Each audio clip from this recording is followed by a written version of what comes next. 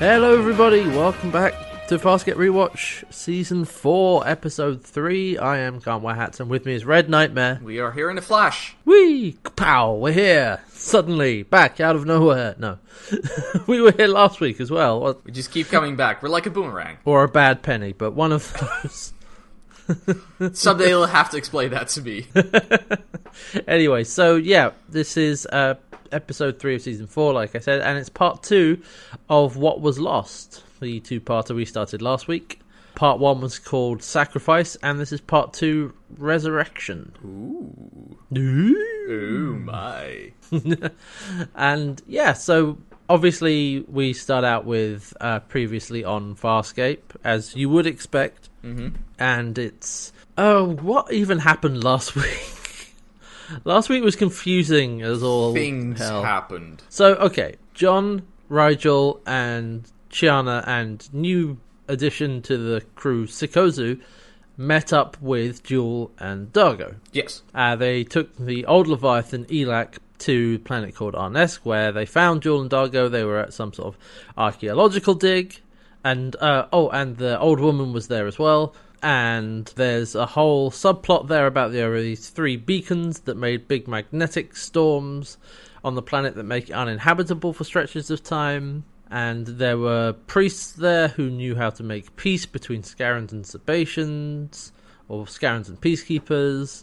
But nobody knows how they did it because they all died because of the probes. And so they're trying to find the probes. And they found 2 probes. And the old woman gave John a vision that let him see where the other one was, but the problem is you can use them as a weapon, and so, you know, she was like, well, you can't tell anyone where they are. Also, the Peacekeepers turned up, Grazer turned up. Oh, great. But at the end, the old woman's like, no, you mustn't tell anyone where the last probe is, you have to die, and so John jumps off a cliff. Yeah, which turns out wasn't that effective. No, it didn't actually kill him, because we start out, he's just floating in the water. He's unconscious, it seems, but he gets startled by Black Lagoon. I'm just gonna call him Fish Face. I don't care. Like, he has a name. His name is Uni, but it only gets used like once or twice, and I think most in the last episode, not this one. That's enough reason for us to give it a completely silly nickname. Yeah. Anyway, so he gets startled by him, and he's trying to swim to shore, but there are peacekeepers on the shore, like with their guns, like poking around, looking for him. Yeah. So Finface pulls John underwater while John tries to get back on shore, and he just pulls him through a cave, through a grate, away from the Peacekeepers. And then he surfaces inside, like, all the corridors and where we saw him last episode, where he was hanging out. And he surfaces there, and he starts, yelling at him. It's like, you're with Grazer, you told her everything, and you're working with her. And John's like, I didn't tell her anything. And he says, but while Vela was my friend, and she's dead because of you, and I won't let you take what she discovered. Fight. I wouldn't call it so much as a fight as John just repeatedly being drowned by this guy. That's true. He just gets his head dunked underwater. And so John keeps insisting, I won't tell anyone. Jeez, not with Grazer. But then Dargo and Sikozu show up. And Dargo is yelling at Fishface, be like, I told you to find John, not kill him. Get off him. And the other guy's like, oh, fine. And he swims away and just sort of hides. And John goes to get out the pool, and Dargo just shoves him back in. He's like, oh God, you stink. And John's like, what? No, I don't. Shut up. But Sikozu thinks she knows what it is. Yeah, it's just like, it can't possibly be. It's like, no, that doesn't make sense. That would explain a lot of things. And Dargo's like, you see, she keeps doing this, not finishing her sentences. It's like, that is incredibly... I really hate it. And then there's sort of like a plinth in the center of the pool. John's just kind of sat up on that, and he's like, "Well, the reason what? Come on, explain." And Dargo's like, "Well, okay, everybody knows about you and Grazer, and everybody knows what happened." And John's like, Face is like, "Yeah, great. I don't remind me of that." Yeah, I don't particularly want to think about that, because remember last episode, Grazer basically drugged and slept with John. Yeah, pretty much raped him. And everybody knows about that, apparently. But Sikozu thinks she knows why and how it happened, because what she smells on John is Heppel oil. And Dargo is pretty sure that that is a myth. And he's like, yeah, that's bullshit, that doesn't exist. But she says, no, it's Heppel oil, because some concubines have a gland implanted that creates Heppel oil. And its perfume targets the erogenous zones and makes you suggestible and, bends people to your will, basically. Yeah. But it shortens your life expectancy by a bunch of cycles, so that can't possibly be what Grazer has. Yeah, just having the gland implanted does that. But it seems to be the case, though. I mean, if it's only a bunch of cycles, I could see that being a trade-off. But the effects are irreversible. Like, once it's been implanted, that's it. It's your life cycle's been shortened anyway. So, And John's like, well, I don't. Okay, fine, whatever. I don't want to go near Grazer ever again. Well, you'll have to, John. Says Dargo. It's like, you have to see her one more time, and I like this, he says, to use one of your expressions, you're going to have to take one for the team. John's like, I already took 2 for the team, by my count. And Dargo's like, well, this is a triple. Because Dargo and Sikozu, they have a plan. Yeah, but they're not telling John. They're working on a need-to-know basis. And he does not need to know. Nope. And he's like, no, that's bullshit. You tell me. Tell me, man. And they're like, no, you don't. And it's like, if you know everything, then Grazer may be able to get it out of you. Yep. Well, fine. Okay. Sure. Great. But part of their plan involves, John getting close to Grazer to do something, which means, he has to go through that again. Yeah, and surprisingly, he's not very okay with that. Yeah, I don't blame him, to be honest. No, neither do I. But he is prepared to do it. Yeah, reluctantly. He just has to keep her occupied for a few arms. Yeah, it'll be hard, he says. No, I don't think that... Was that intentional? No, that was intentional because Dargo says, like, it'll be hard. And John's like, oh, don't worry, it'll be hard. It's like, come on, that was intentional. Look, it's sort of gallows humor, you know. John's like, I gotta make some sort of joke out of this. Yeah. But so he has to then wait for Dargo's signal, and he's like, well, what's the rest of the plan? It's like, just wait for my signal, okay? And also, when the peacekeepers find you washed up on the shore, it has to be believable. I can do that. It's fine. I can do that. Good. And like whips him with the tongue. Yeah, you son of a... Flop. He just falls face first into the water.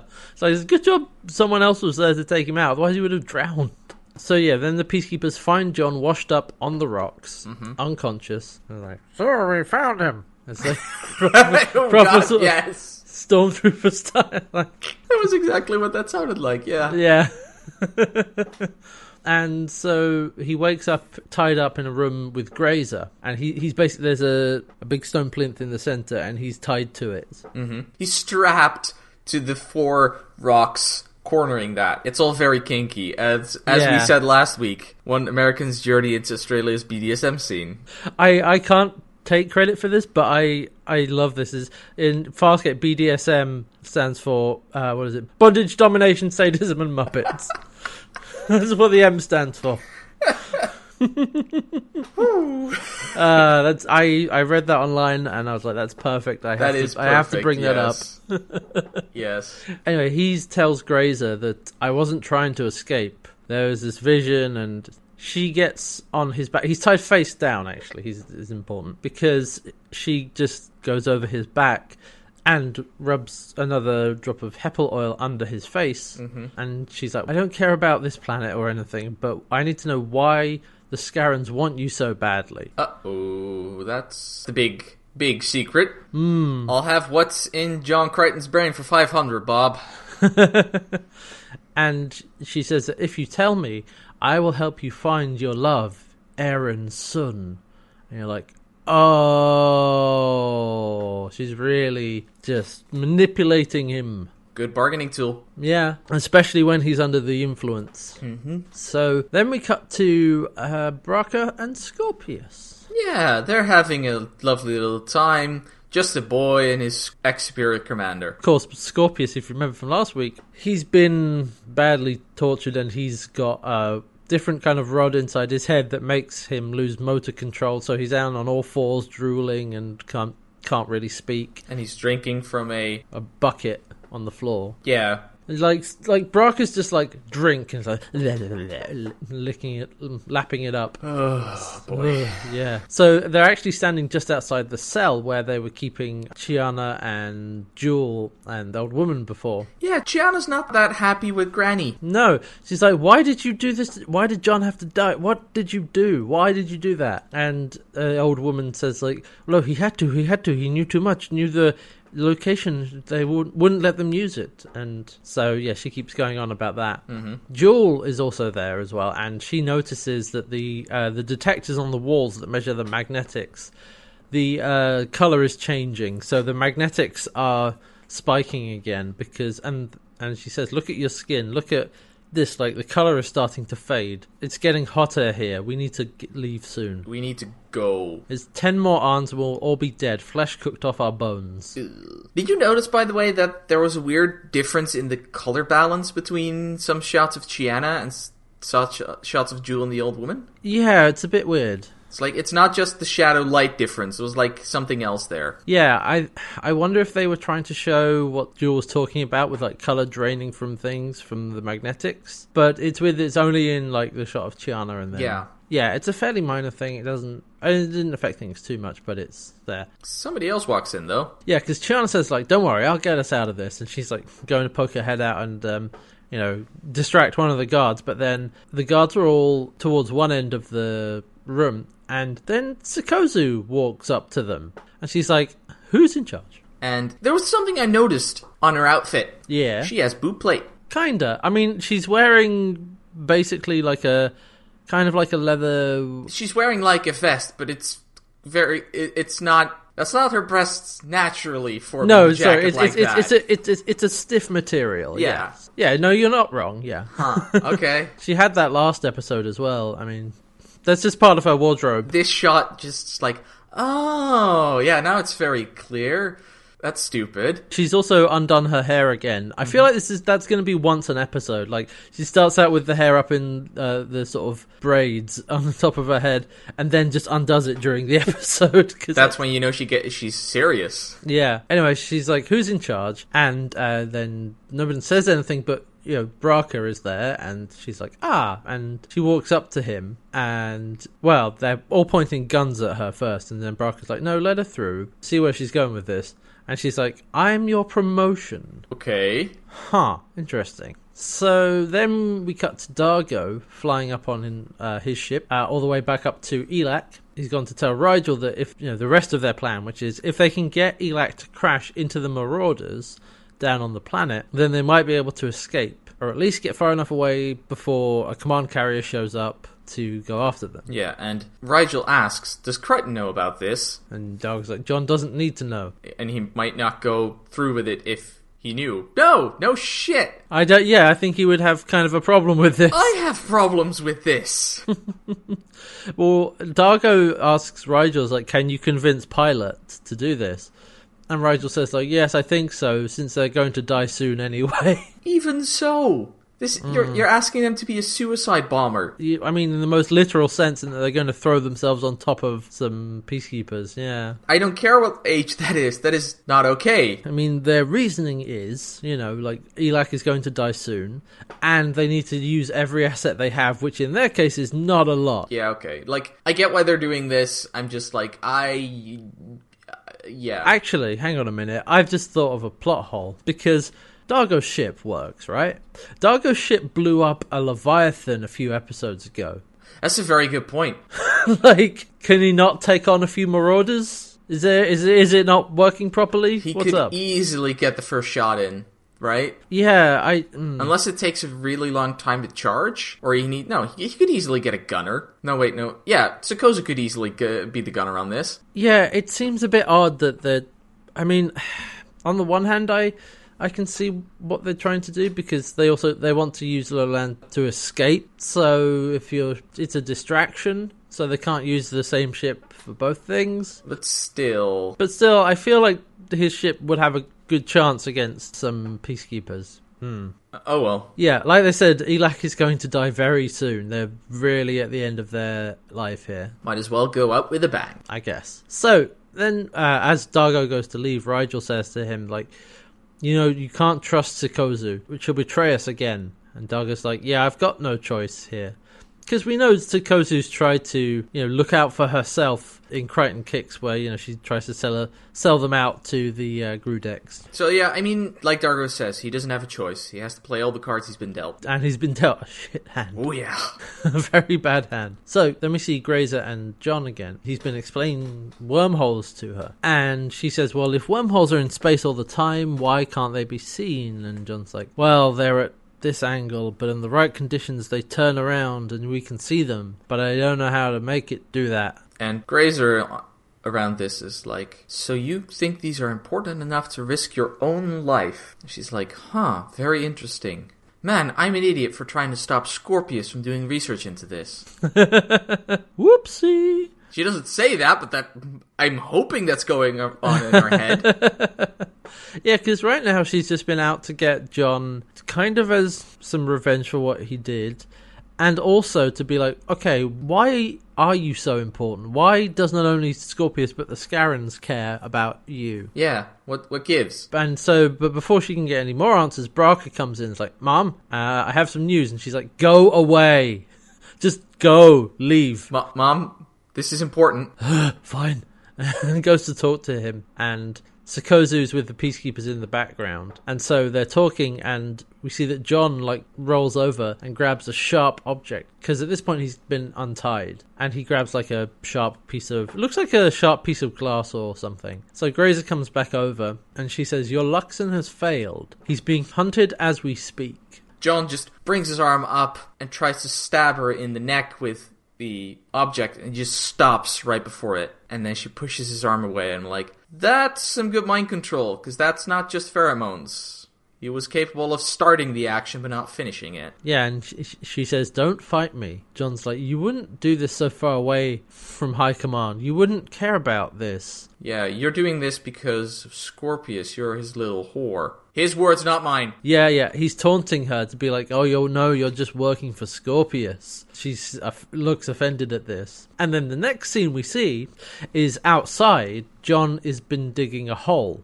Grazer and the peacekeepers are standing around outside. Brock is there with Scorpius on a leash. Can I just say, by the way, that John can dig a very nice square hole? Yeah, it's nice big rectangular hole. Yeah. So Grazer then offers him, here's a pulse pistol, one charge. If I am under Scorpius's control or whatever, then here you go, here's a pulse pistol. Kill Scorpius, kill the half-breed, and then ruin everything. Go on, do it. And John's like, it's not even loaded. There's no charge in there. And Grace just hands the pistol to Braca. Braca pulls Scorpius up by his leash, puts the gun in his back, and just shoots. Through his chest. Scorpius falls down into the grave that Crichton had been digging. And then a guard pushes Sikozu in as well. Yeah, by the way, John has also called Sikozu a peacekeeper whore at this point. He's using that word a lot. Yeah, John, expand your vocabulary, man. Also, you didn't do this before. Yeah, and I know it seems to be working for them. At least this part, I feel like he can figure out is supposed to be part of the plan. Yeah, maybe he's just playing that part up, actually. I could see that. But, yeah, at least, stop using that word so much, John. Come on. Be more creative. Yeah. And so Sikozu and Scorpius are in the grave, and Sikozu's like, no, Scorpius, he's dead. Or at least I think so. I'm not a medical professional. And Grazer tells the guard, okay, now shoot her. And Sikozu's like, no, don't shoot me. I helped you, what the hell? And Grazer's like, nope, don't care. And then Scorpius mumbles, what is the word? Say Skurnak, it'll save your life. And she's just like, yeah, Skurnak!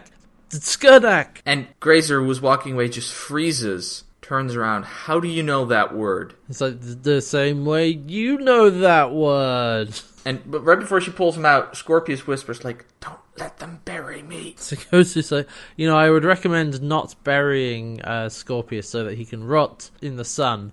And Grazer's like, nah, bury him.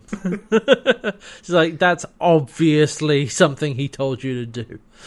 I mean, also the other bits, I would have been well, my mission was to bring that piece of trash along with us. They want to experiment on it. I'll take the body, it's fine. So yeah, then they just start burying Scorpius, shoveling dirt in there. So we know that Scorpius didn't get killed by the pistol blast because he told Sikozu the secret code. Yeah. But he's being buried alive.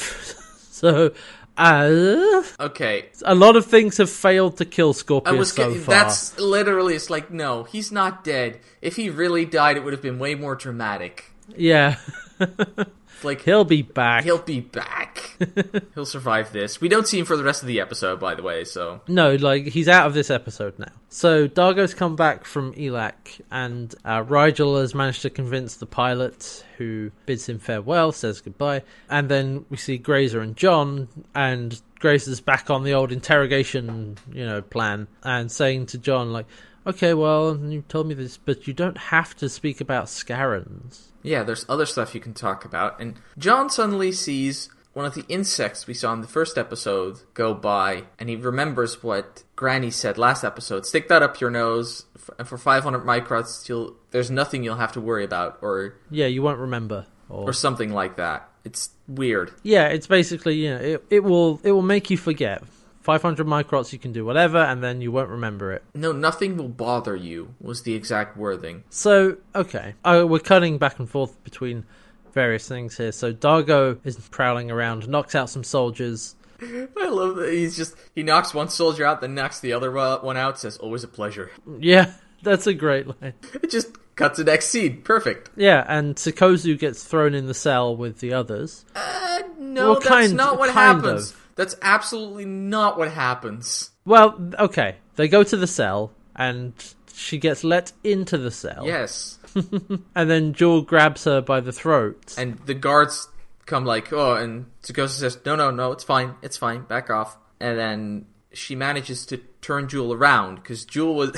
I like that right before Sikozu walks in, Jewel's like, I'll take care of this.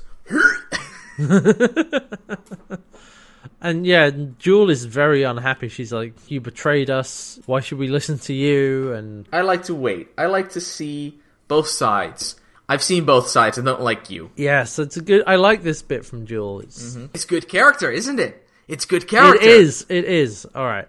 So then Sikozu's like, whisper. This is a bit odd because like she's clearly whispering, right, to Chiana and Jewel. Yeah, because Chiana has also joined in this choking contest, because Sikozu has turned the tables on Jewel, so Jewel is now against the wall. Chiana slowly gets in position behind Sikozu and uses her cuffs to block Sikozu's neck now. Yeah, and Sikozu starts whispering, right? Yes. To both of them. There is a guard about 3 feet away from them. 2 guards! In the background of this shot. About as far away as the camera is. Yeah.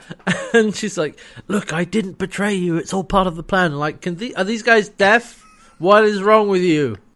I guess in some ways, the Peacekeepers are an equal opportunity organization in that they also have death guards. Like, oh dear. I mean, it's progressive of them. I mean, I wouldn't have minded if the guard hadn't literally been in the background of the scene the entire time. If they'd been, like, outside of the cell or something. Yeah, fine. He was invisible. Like, oh, come on.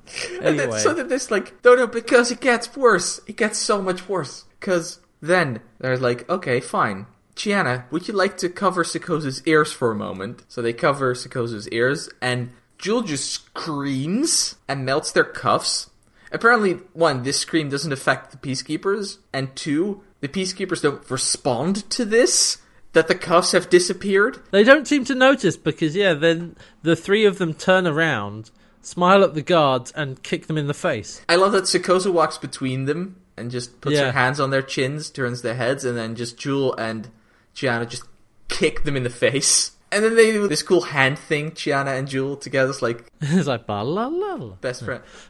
Called it. Best friends. They'd be BFFs before the end of the series. BFFs, best friends. Yeah. But, God, that was so stupid. Deaf, half-blind Peacekeeper guards. Yeah, like I said, if they moved the guard out of the back of the shot and had them standing outside the cell, that would have saved the entire thing. Yeah, but in this case, like, I really like everything else about this scene because it's a really cool way of escaping. It's just like, he's right there. I could probably reach out and touch him. Oh well. Anyway, so they escape. So the next scene is we see the lair of the fish face dude again, where he was holding John earlier, And he's like, I think, sir, I think we found something. He says, and then just gets dragged underwater. Yeah, it's like, and so it's just a very quick scene of like he gets dragged underwater. Okay. Yeah. And so then we go to see Grazer and John again. And Grazer is she's looking at the tile that John found. And she says, well, so this one is Interion. He's like, yeah, this one is Sebastian. Mm-hmm.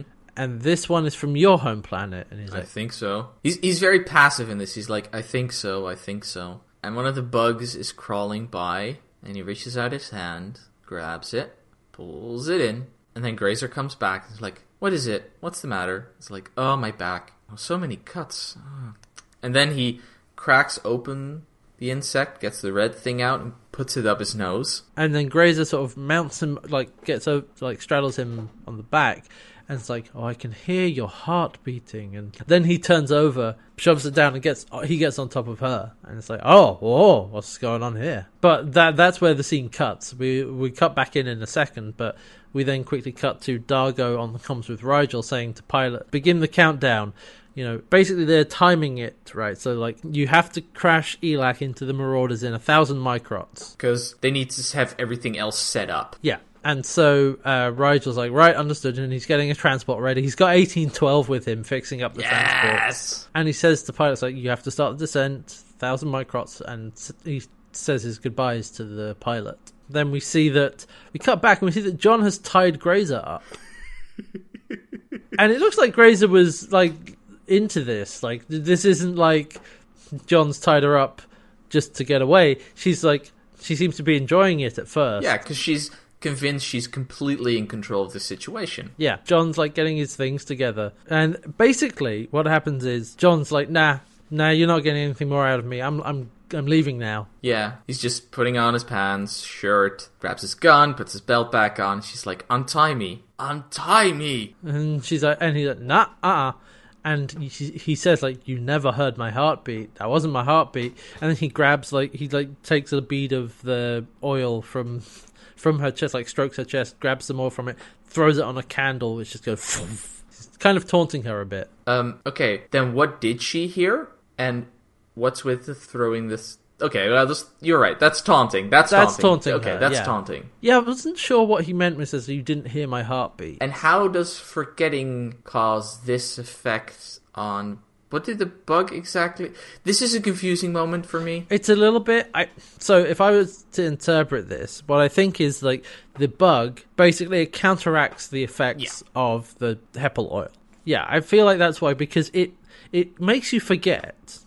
So it clearly, like, overrides part of your brain that is, like, aware of what's happening. But apparently it doesn't override the fact that you need to get out of here because she's dangerous and you have friends that are going to help you. That's why I don't buy the... forget angle on this. Yeah, it's a bit odd, but it's clear. It's clear from the actions of what it's supposed to do. It's just what they've said doesn't really match up with that. So yeah, the upshot is John is now like leaving, and he's like, right, I'm out. I've tied you up. I'm out. Bye. Yeah, we'll get back to that at the end. Problem is, back aboard ELAC, Pilot is very tired, weary, out of it. She's at her deathbed. Yeah, very much so. She started ELAC's descent immediately. Yeah, because she heard, like, yes, need to start descent. Yeah, skipping over the 100 microns. Like, oh, okay. Boop. When Rigel's on board the transport, it's like, Pilot, I'm not ready yet. No, don't start it now. Pilot's just dozed off. And yeah, ELAC's falling into the atmosphere, and Rigel gets on the comms with Dargo. He's like, it started the descent, they're coming down now. And Dargo's like, comms Chiana's like, Chiana, we have to go now. Like, we have to signal John. And then there's a sort of blooping noise. And he's like, aha, that's the signal. All right, let's go. Bye, Grazer. Bye. And then he leaves the corridor, like, goes into the corridor. It's like, okay, this will be fine. Okay, I'm coming your oh, crap. Yeah, there's Braca and a group of peacekeepers at the end, and they just start shooting it at him. No. Not quite. You're right. Sorry, I completely forgot, yes. Because he's like, oh, hey, Braca.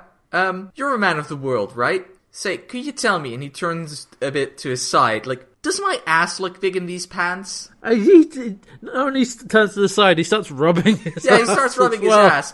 But he then does, because his hand at that point, because one, this pisses Braca off clearly, because he wants to go forward. But at this point, his hand is also very nice and close to his pulse pistol, so he just quick draws that, shoots at Braca, who dodges, and then just dodges around the corner as the Peacekeepers return fire. They just unload on him, and he's like, oh no, get out. I have to say, that was a good way of getting close to his gun. That was pretty good. And John's like shooting at them, and then we see Rigel is trying to get Pilot to stop Elak, and like, no, stop, not now, but wake up, Pseudo, wake up, beep, beep, beep, beep. Yeah, and it's not working. So I may have added everything behind after the just regular wake up there, by the way. And so John's on the comms with Dargo, and Dargo's like, no, Elak's coming down now, we have to move, like, right now. And John's like, oh yeah, I need a little help here. I need some assistance. And so Chiana sends Granny to go find Dargo's ship, and she and Sikozu and Jewel are going to go help John. And they get some guns and Sikozu wants to go with Granny, and Chiana's like, no, you're coming with us. It's not that I don't trust you, but I don't trust you. Yeah. And so, yeah, they run to find John. And they're like, where are you? And John's like, just follow the pulse fire. You'll find me. So Grazer, we see tied up, and she finds the sharp object that John had. She's able to reach that and cut herself loose. We don't see her cut herself loose, but that's heavily implied. Yeah. So John's shooting at the Peacekeepers, but then he runs out of ammo. God damn it, I don't care if you've shot 500 or 600 shots, and he takes out the chakra oil cartridge and gives it a lick, and it's like, oh, it's 600 shots. Damn it. Yeah, you see that that's a reference. That's Dirty Harry. That is. It's like this. It's like he's just doing this frantically, but it's like, okay, it's the most powerful handgun in the Uncharted territories, and I'm not sure if I've shot 500 shots or 600. Oh no, wait, it's 600. Yeah. What I really like is the way you check how much ammo, if you still have ammo in your pistol, is by licking it, because it shoots chakra oil. Yeah, and we've seen them occasionally like lick the cartridges before putting them in. Like, it's just like, oh, right, it's oil. That's how that works. Cool little way of in-universe logic. Yeah, so anyway, he runs out of ammo, then the others arrive, and they have guns, and they start shooting. Yeah, I like that John's like, Jewel, can I borrow that handgun from you? And Jewel's just like, oh, fine, throws it to him. And they're like, quick, use the passcode, use the Peacekeeper thing. Because Jewel asks, like, hey, Sikozu, what was that word you were able to use? Skarnak. Okay. She nods towards Xian, and they just duck around the corner. Skarnak! Just pull back as the Peacekeepers keep shooting. Like, well, it's worth a try. Yeah. And so John's like, okay.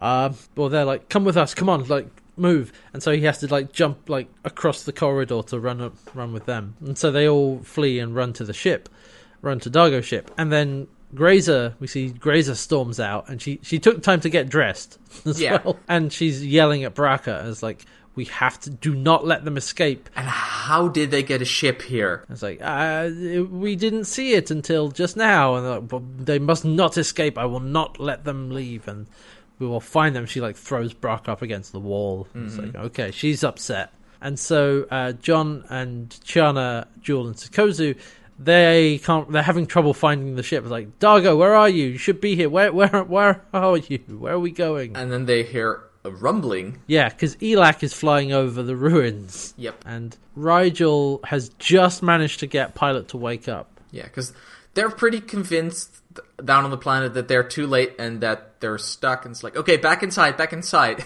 I like the Sikozu's like, it doesn't matter. There's no point in running, because if it hits, like, there's always a point in running. So yeah, John just grabs us like, there's always the point in running. Just also, did you notice what they ran past? Was it Vela stuck in the wall? Yeah, really closely, she's still stuck in the wall there. They're like, hey, what's up? Hey guys. But Rigel manages to wake up Pilot, and she manages to pull up just about before they hit anything. Yeah, they hit like a few ridges that break off, but... And then Rigel's pod the repairs are done, and he's able to escape from Elak, and then the others get to Dargo's ship, but then the Peacekeepers are following them. Yeah, and they start shooting back to hold them off, and then John's pistol stops again. God, you are not... Why are all these weapons not working? And out of frustration, he just throws it at them. He also says, like, this wouldn't happen if this was Winona. Yeah. Winona wouldn't do this to me.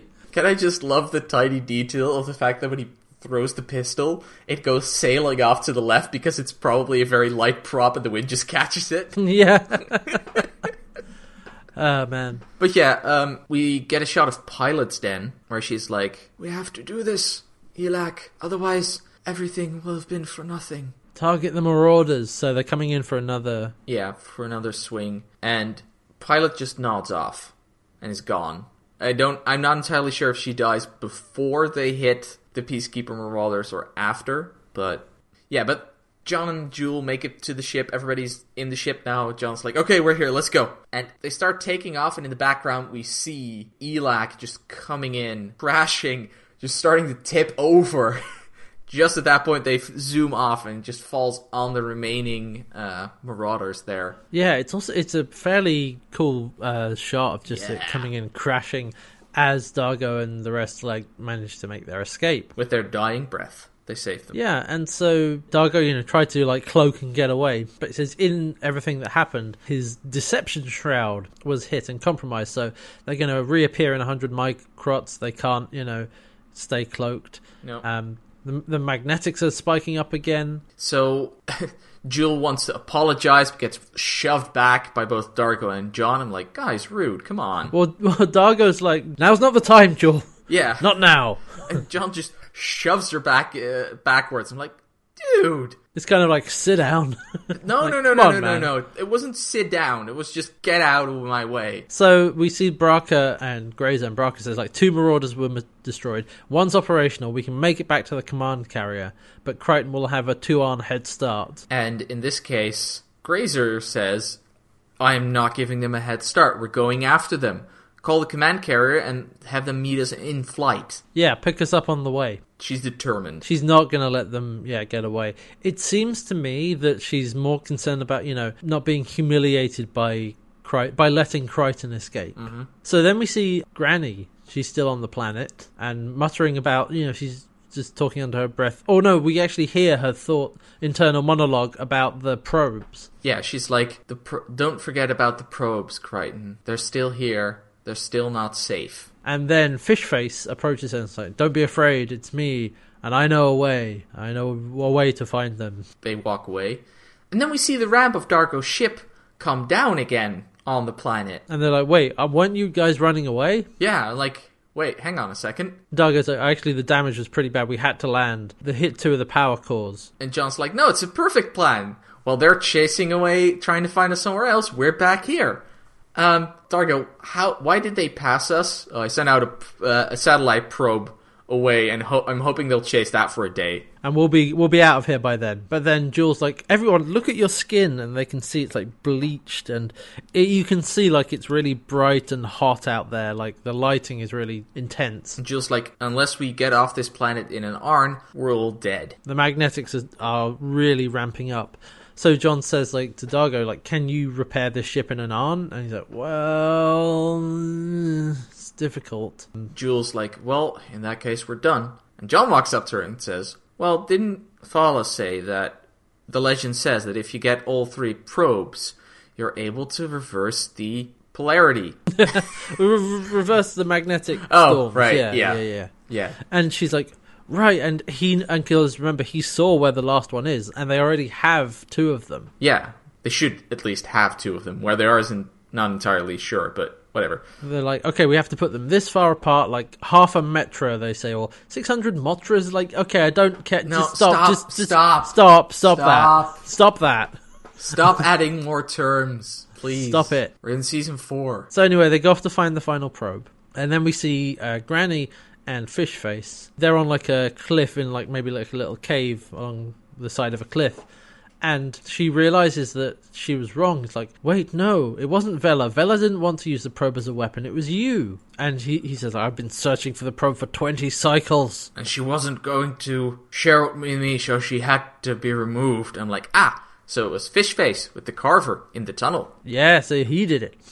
But she says to him, I'll never reveal where the probe is. Never tell you. And then Jewel and Crichton catch up to them. And they're like, hey, Granny, what's up? We're going probe hunting. Don't worry, we're fine. Everything's fine. Yeah, we're going looking for the probes. Oh, Fishface, Go away. Scoot, we have work to do. Wait, hang on. Why are you coming closer? Why do you have the carver? And why did you just punch me in the face? Ow. Yeah, and he's like, you must tell me where the location is or I'll kill you. Ah. John's like, calm down.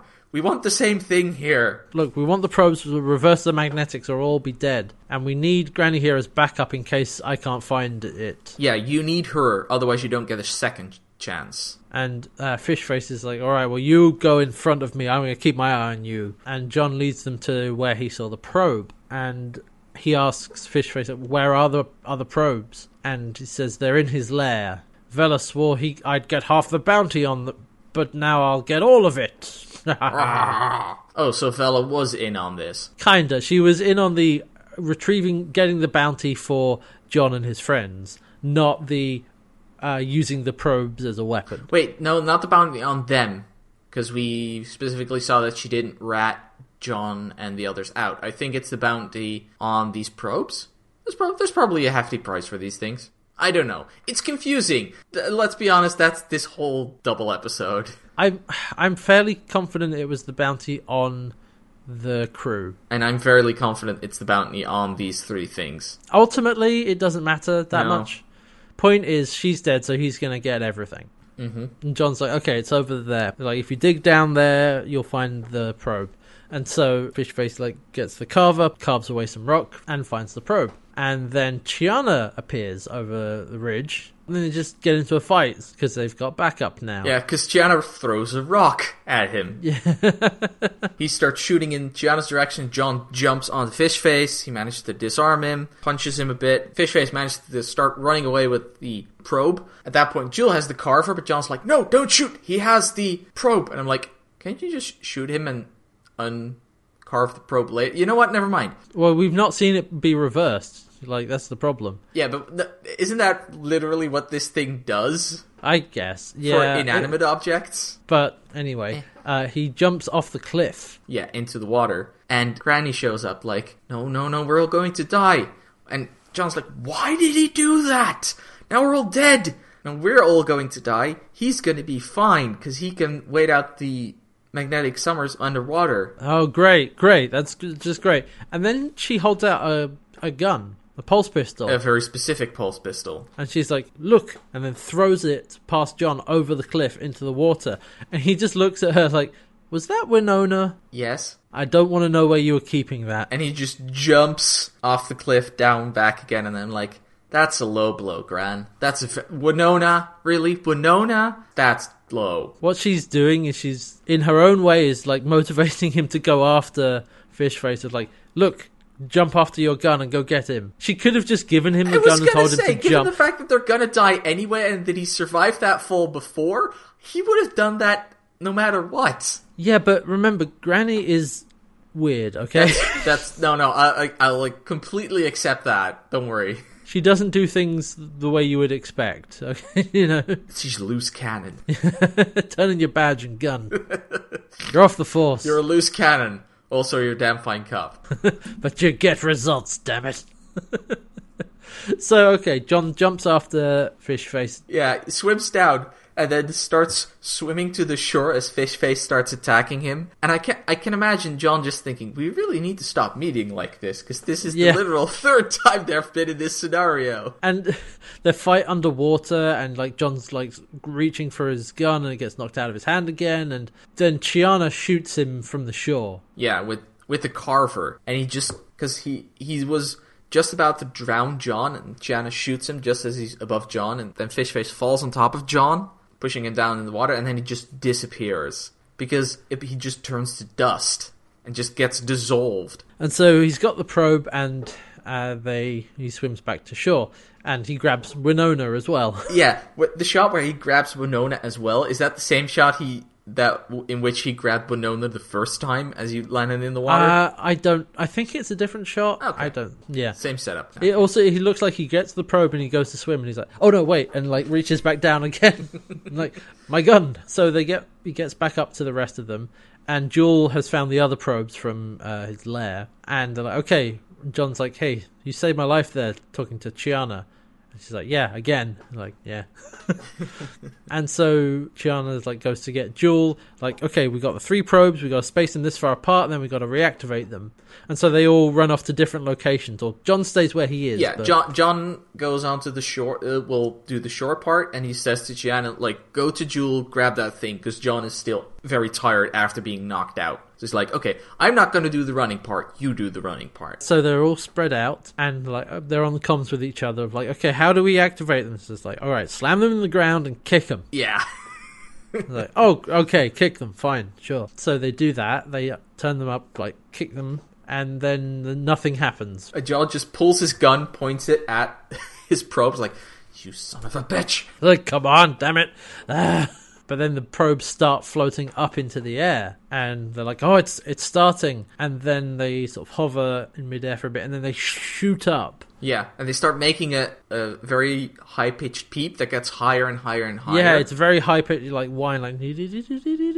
And then they get up to the sky, and then they form a big circle around, and which then explodes over the sky. And then it just turns into a big, like, Aurora Borealis kind of look. Yep.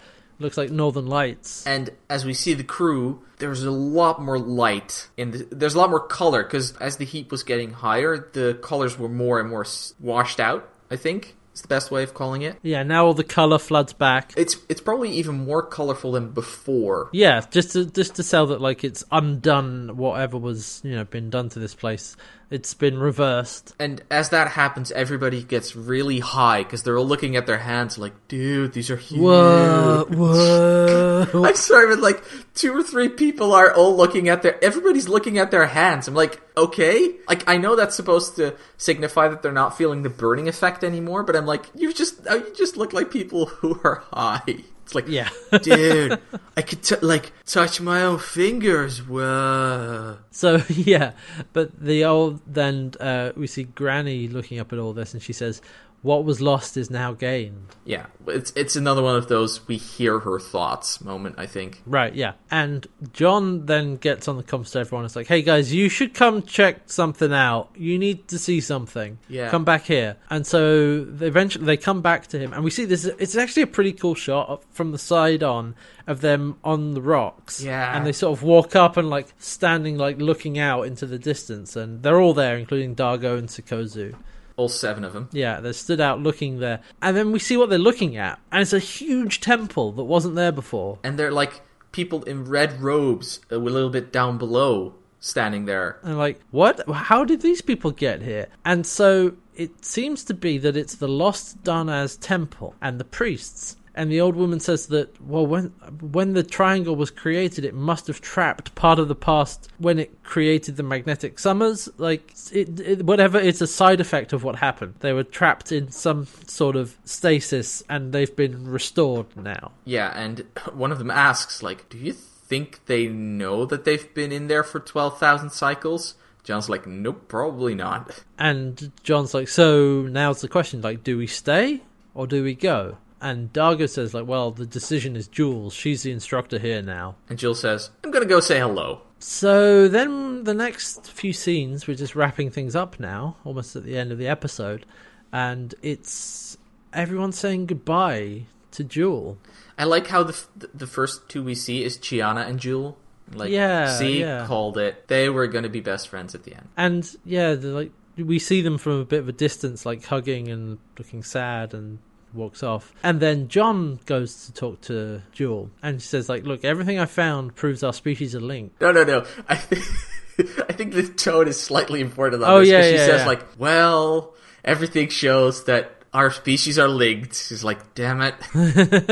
not entirely, but there's a playfulness to that. Yeah. And John says, like, I wish I could stay, but I can't. And he's like, yeah, because of Aaron. And she's like, look, you take care. All right, look after yourself. And he kisses her on the forehead. And so now Dargo comes over to say goodbye. And he's the last. Yeah, he says, am I the last? And she's like, yeah. I can't convince any of them to stay, says Jewel. And he says, well, yeah, I mean, you're the only one who's not hunted by the Peacekeepers, so you're the only one that can stay.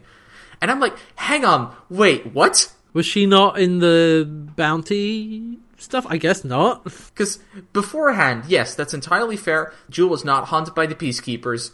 That was always established. Thing is, she was part of blowing up that command carrier, so I can't really believe that she was left off the new bounty, but yeah, okay, I'll buy it. We'll get into the reasons for this once we wrap this up. But so she says, Jewel says, I need to stay. The priests need help. They've got 12,000 cycles of catching up to do. And she says, look, I'm sorry I didn't defend you. We have a close up on her face, and she's clearly very sad at all this, staying behind. And she says, I'm sorry for not defending you to Vala. And she says, well, maybe you weren't Vala's intellectual equal. Well, I am now, because she's a rock, and... I like that, because they do laugh about it. It is a joke. He's not being a dick. He's like, no. Well, no, I am now. She's a rock. But then she says, Dargo, I'm trying to apologize. Can you let me apologize, please? You have more courage, integrity, and honor than a dozen Velas, and I should have said that to her. And then they lean in and exchange. They have a kiss, lingering, like it's a proper... Not just like when Jon kissed her on the forehead. They kiss each other, then Dargo leaves. Yeah, it's like... Well, see ya. Nothing, I'll call you, nothing, here's my number, nothing, we'll meet again. Like, it's like, this is the very last time we'll ever see each other. Let's make this even more heartbreaking by kissing each other. I mean, get it. It's dramatically appropriate. Yeah, I know, it's just... Once you start thinking about that type of scene, it just crumbles like dust. So then we see Braca and Grazer aboard the command carrier.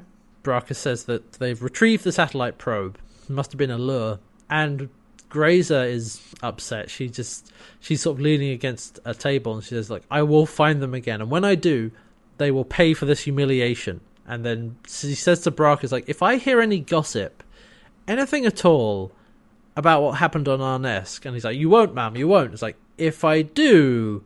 you will answer for it. And I'm just like, hey, Braca, guess who never pulled that kind of shit?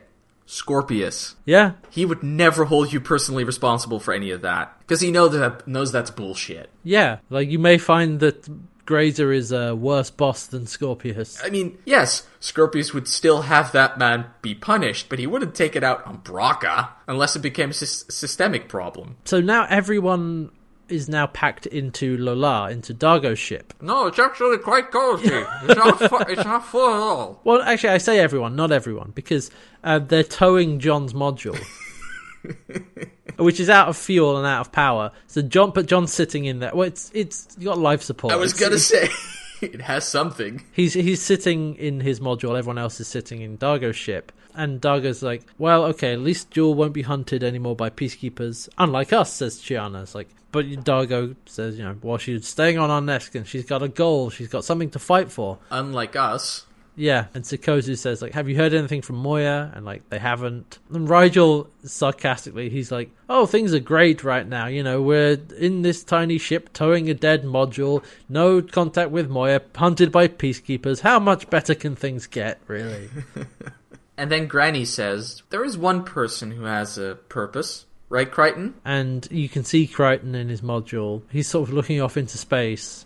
I think he was looked like he was writing something for a second. I think he had something in his hand. But then he asks her, why did you almost killed me, why? And she says, well, I couldn't let you tell Grazer about the probes, and better you dead than millions. And he's like, what's your name, old woman? And she says it's Utu Noranti Pratalong. And so he says, well, Noranti, you're right. I do have a purpose. And that's the episode. Let's not get into the logistics of how those tiny two ships would not get them anywhere. Especially now with dragging. Also, Jon wouldn't be able to get out of his module unless they find a habitable planet, because there's no way they could dock those two. Yeah, I don't know how that works. No, don't think about the logistics. There aren't any facilities on that ship either, so... No, he'd have to pee in a bottle if he was smart enough to grab one. Alright, so yeah, that was part 2 of What Was Lost. Alright, overall, because of all the immense amount of setup in the previous episode, this episode could slow down and be more comprehensible. Yes, it is better. It's fine. It's not great. It's not that great. It's not the 2 we gave last week, but it's not getting above that 3. Sorry. Yeah, I would have put it at a 3, but just it's average. It's fine. It's okay. There are good moments in here. Yeah, there are some good moments, but this is frequently a problem with 2-part episodes, that the first episode is way too much. It's so much setup. It's hard to follow. But then when you get to part 2, then it can slow down and you can... Like, that's happened a few times on Farscape. Yep. Often I prefer the standalone episodes, aside from the ones that cap off a season, because those tend to have some sort of ending to their first part. Like, I think a really good example of a good 2-part episode is Into Lion's Den, and also... Infinite Possibilities. Yeah, also Infinite Possibilities. I think the reason they work... because they actually have less setup to do, because they use established characters and settings and stuff as the plot for the 2-part episode. This one, we're introduced to this whole new world and all this new stuff we suddenly have to understand and care about. Yes. Like I said, there isn't... No, that's not entirely fair on the previous episode. There is a bit of an arc ending where they're all captured at the end, so... Yeah, I mean, that's fine, but... This episode was okay. So we have to talk about Jewel staying behind. So, okay, from an in-show perspective, right? It's a shame because they do some character development to her at last in these past 2 episodes, and then they just leave her there. Yeah, because I'm assuming this was her final episode. And so from a narrative perspective and over the whole season where we've seen Jewel, that's a shame. There's a lot of wasted potential with Jewel, unfortunately. Now, the reason Jewel does get left behind here is actually... So the actress Tammy McIntosh got cast on another show, an Australian medical drama called All Saints. And so since she was, had less of a role in the season to begin with, basically they were like, well, she left the show to go do that one, to do All Saints. Good on her. Yeah, I feel like, I mean, I can't begrudge her for going and taking an opportunity... on something like that. It's like, I'm abandoning Fast. No. These people are, working professionals who, have to juggle their roles. And frankly, from what she was given to work with in season 3, I cannot blame her at all. Yeah. Like you said, they were finally doing something with her. At the moment that she decided to take that role, she was probably somewhere in season 3 and hadn't started season 4 yet. Yeah. And I would have jumped ship as well, because I'm sorry, they weren't doing anything with Jewel aside from her being the annoying one. Like, I feel like from everything I've read, like, shows that she doesn't have like ill will. It's not like she was looking to leave. She'd been cast in a recurring role in the drama All Saints, so she takes a leave from Farscape to do that. Now. We said it's her last appearance, but I'm not getting ahead of myself too much when I say there are a few guest appearances she makes later on in the series. Okay, cool. Like, it's not completely left behind, but she's no longer a main member of the cast. I'll be honest, I'm very bummed out that they didn't do more with Jewel. Yeah, it is a disappointment. We talked about this last episode, and, Sikozu shows up, and she has... a lot more character development already than Jewel ever had. But all that said, I liked what they did with her with Jewel in these 2 episodes. Yes, very much. So much so that her staying behind makes sense and feels in character for her. Yes, very much so. And also they do kind of bring up that nobody really listened to her or cared about her that much. Yeah. Jewel references that and it's like, now she has a purpose. So she's going to stay behind. It is a bit sour whenever they say, like, well, I thought nobody ever listened to me. I thought you didn't care. It's like, yeah, writers, who was doing that? Yeah, whose fault is that? Who's writing this line and wrote those lines? I know they're different writers, but still. Yeah. It's yeah. It's like, that's your own bloody fault.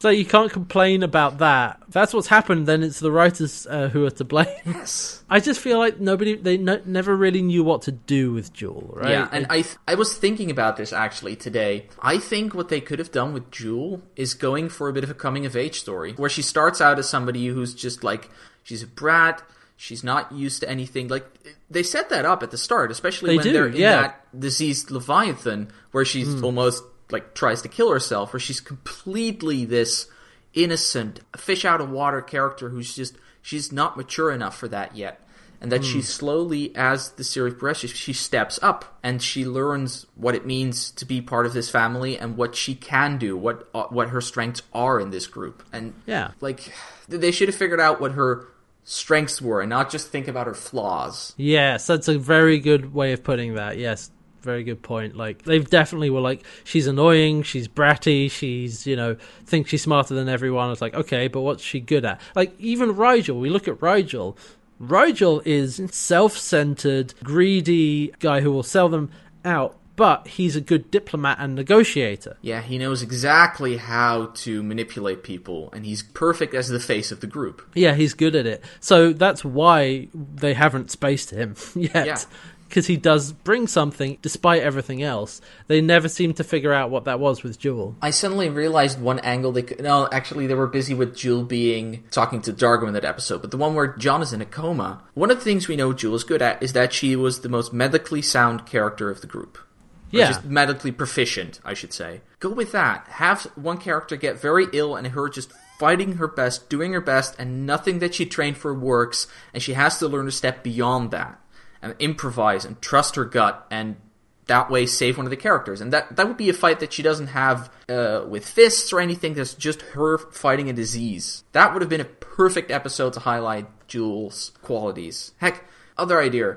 Take an episode where when we were back on Moya, just with that crew, have everybody else sick, and Jewel basically just having to do everything. Like, juggling everything and also taking care of them. And really being out of her depth with Yeah. it and having to learn and step up. Yeah. And having a talk with one of them about how she's just terrified that she's going to fail them, and them being like, look, you have this. Get your shit together and do it. Yeah, like, we've talked several times about how those episodes of Board Moya on season 3 were the perfect time to do that sort of thing for Jewel, and they spun their wheels and didn't really go anywhere. So Because I think the only episode they needed was the one with the Energy Rider, because that set a whole plot of Chiana in motion. sure, yeah, okay. But the other, there must have been at least one or two they could have dropped and focused on Jewel. Yeah, I think Incubator is a perfect example of like that. We thought that episode did not really accomplish very much. I'll give them Incubator because it allows them to skip that in the later episode, but... True.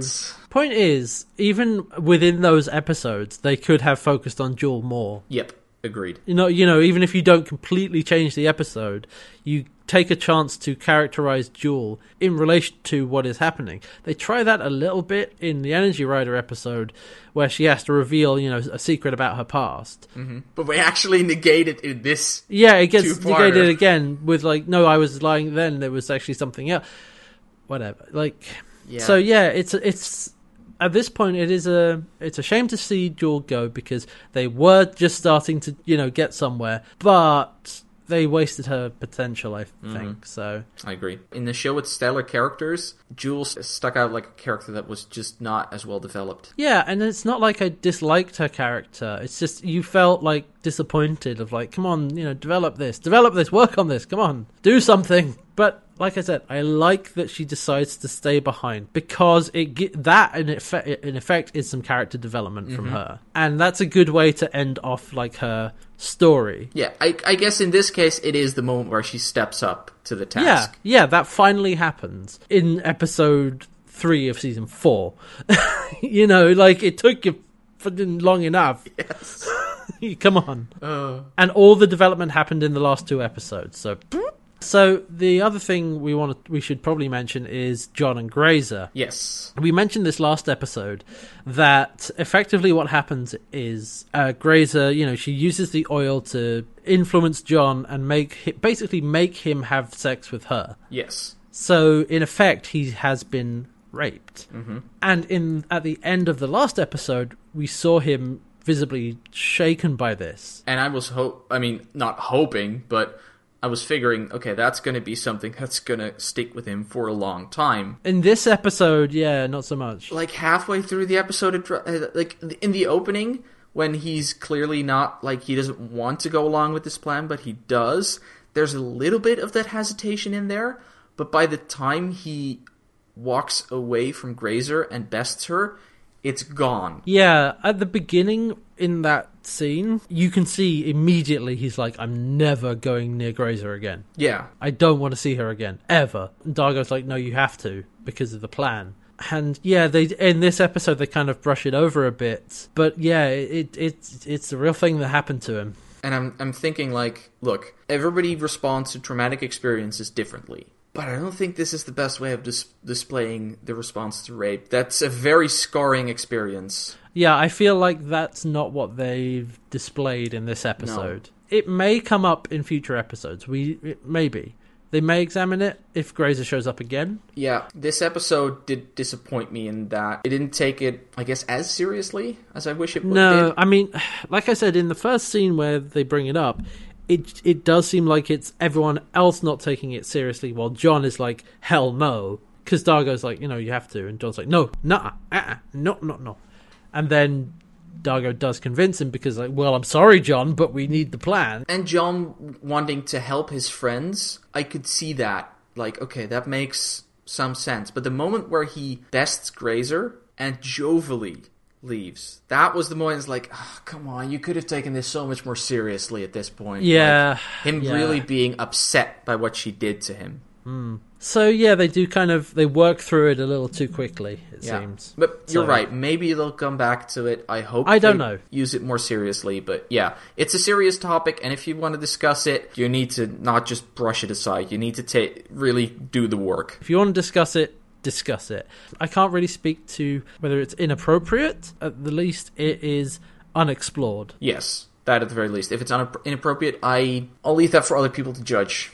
I feel I'm not in a good enough position on the topic to say anything about that. Although I will say that out of everything that we've seen in Farscape, it doesn't feel weird to say this, but it doesn't feel out of place. Yeah. We know that this show gets very dark at times. Mm-hmm. And the subject of rape has been broached a couple of times in regards to Scorpius's parentage. Yep. And not just in Incubator, but when he was talking to Jotham. And so this is something that the show has mentioned before, but this is, it's not, that's the thing, it's never explicit in these two episodes. No. But it's what happened, The thing is, at the end of episode 1, the first episode of this two-parter, that's where it was very heavily implied.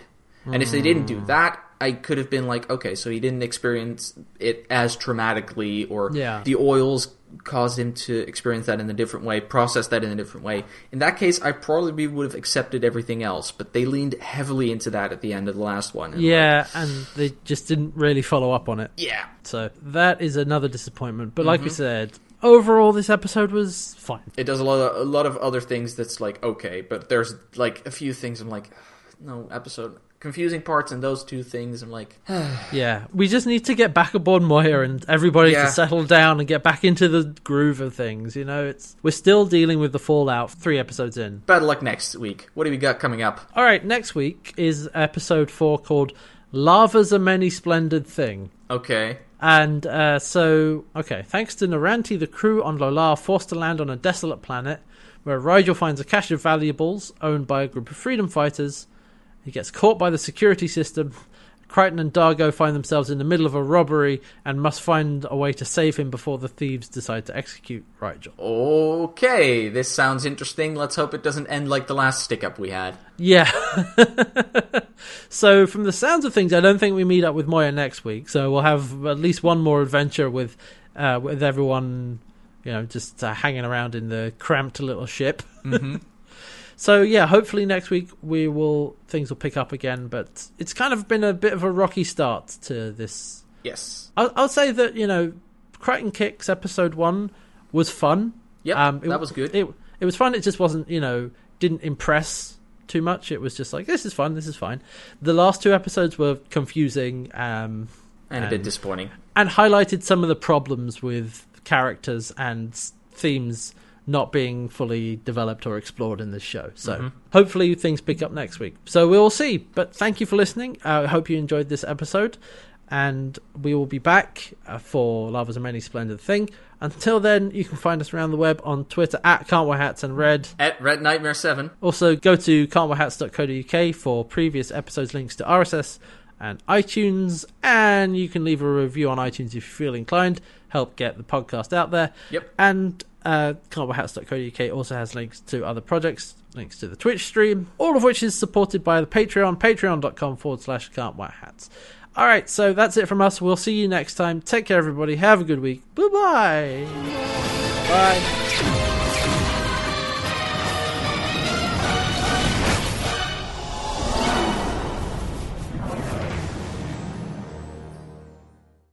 Hats!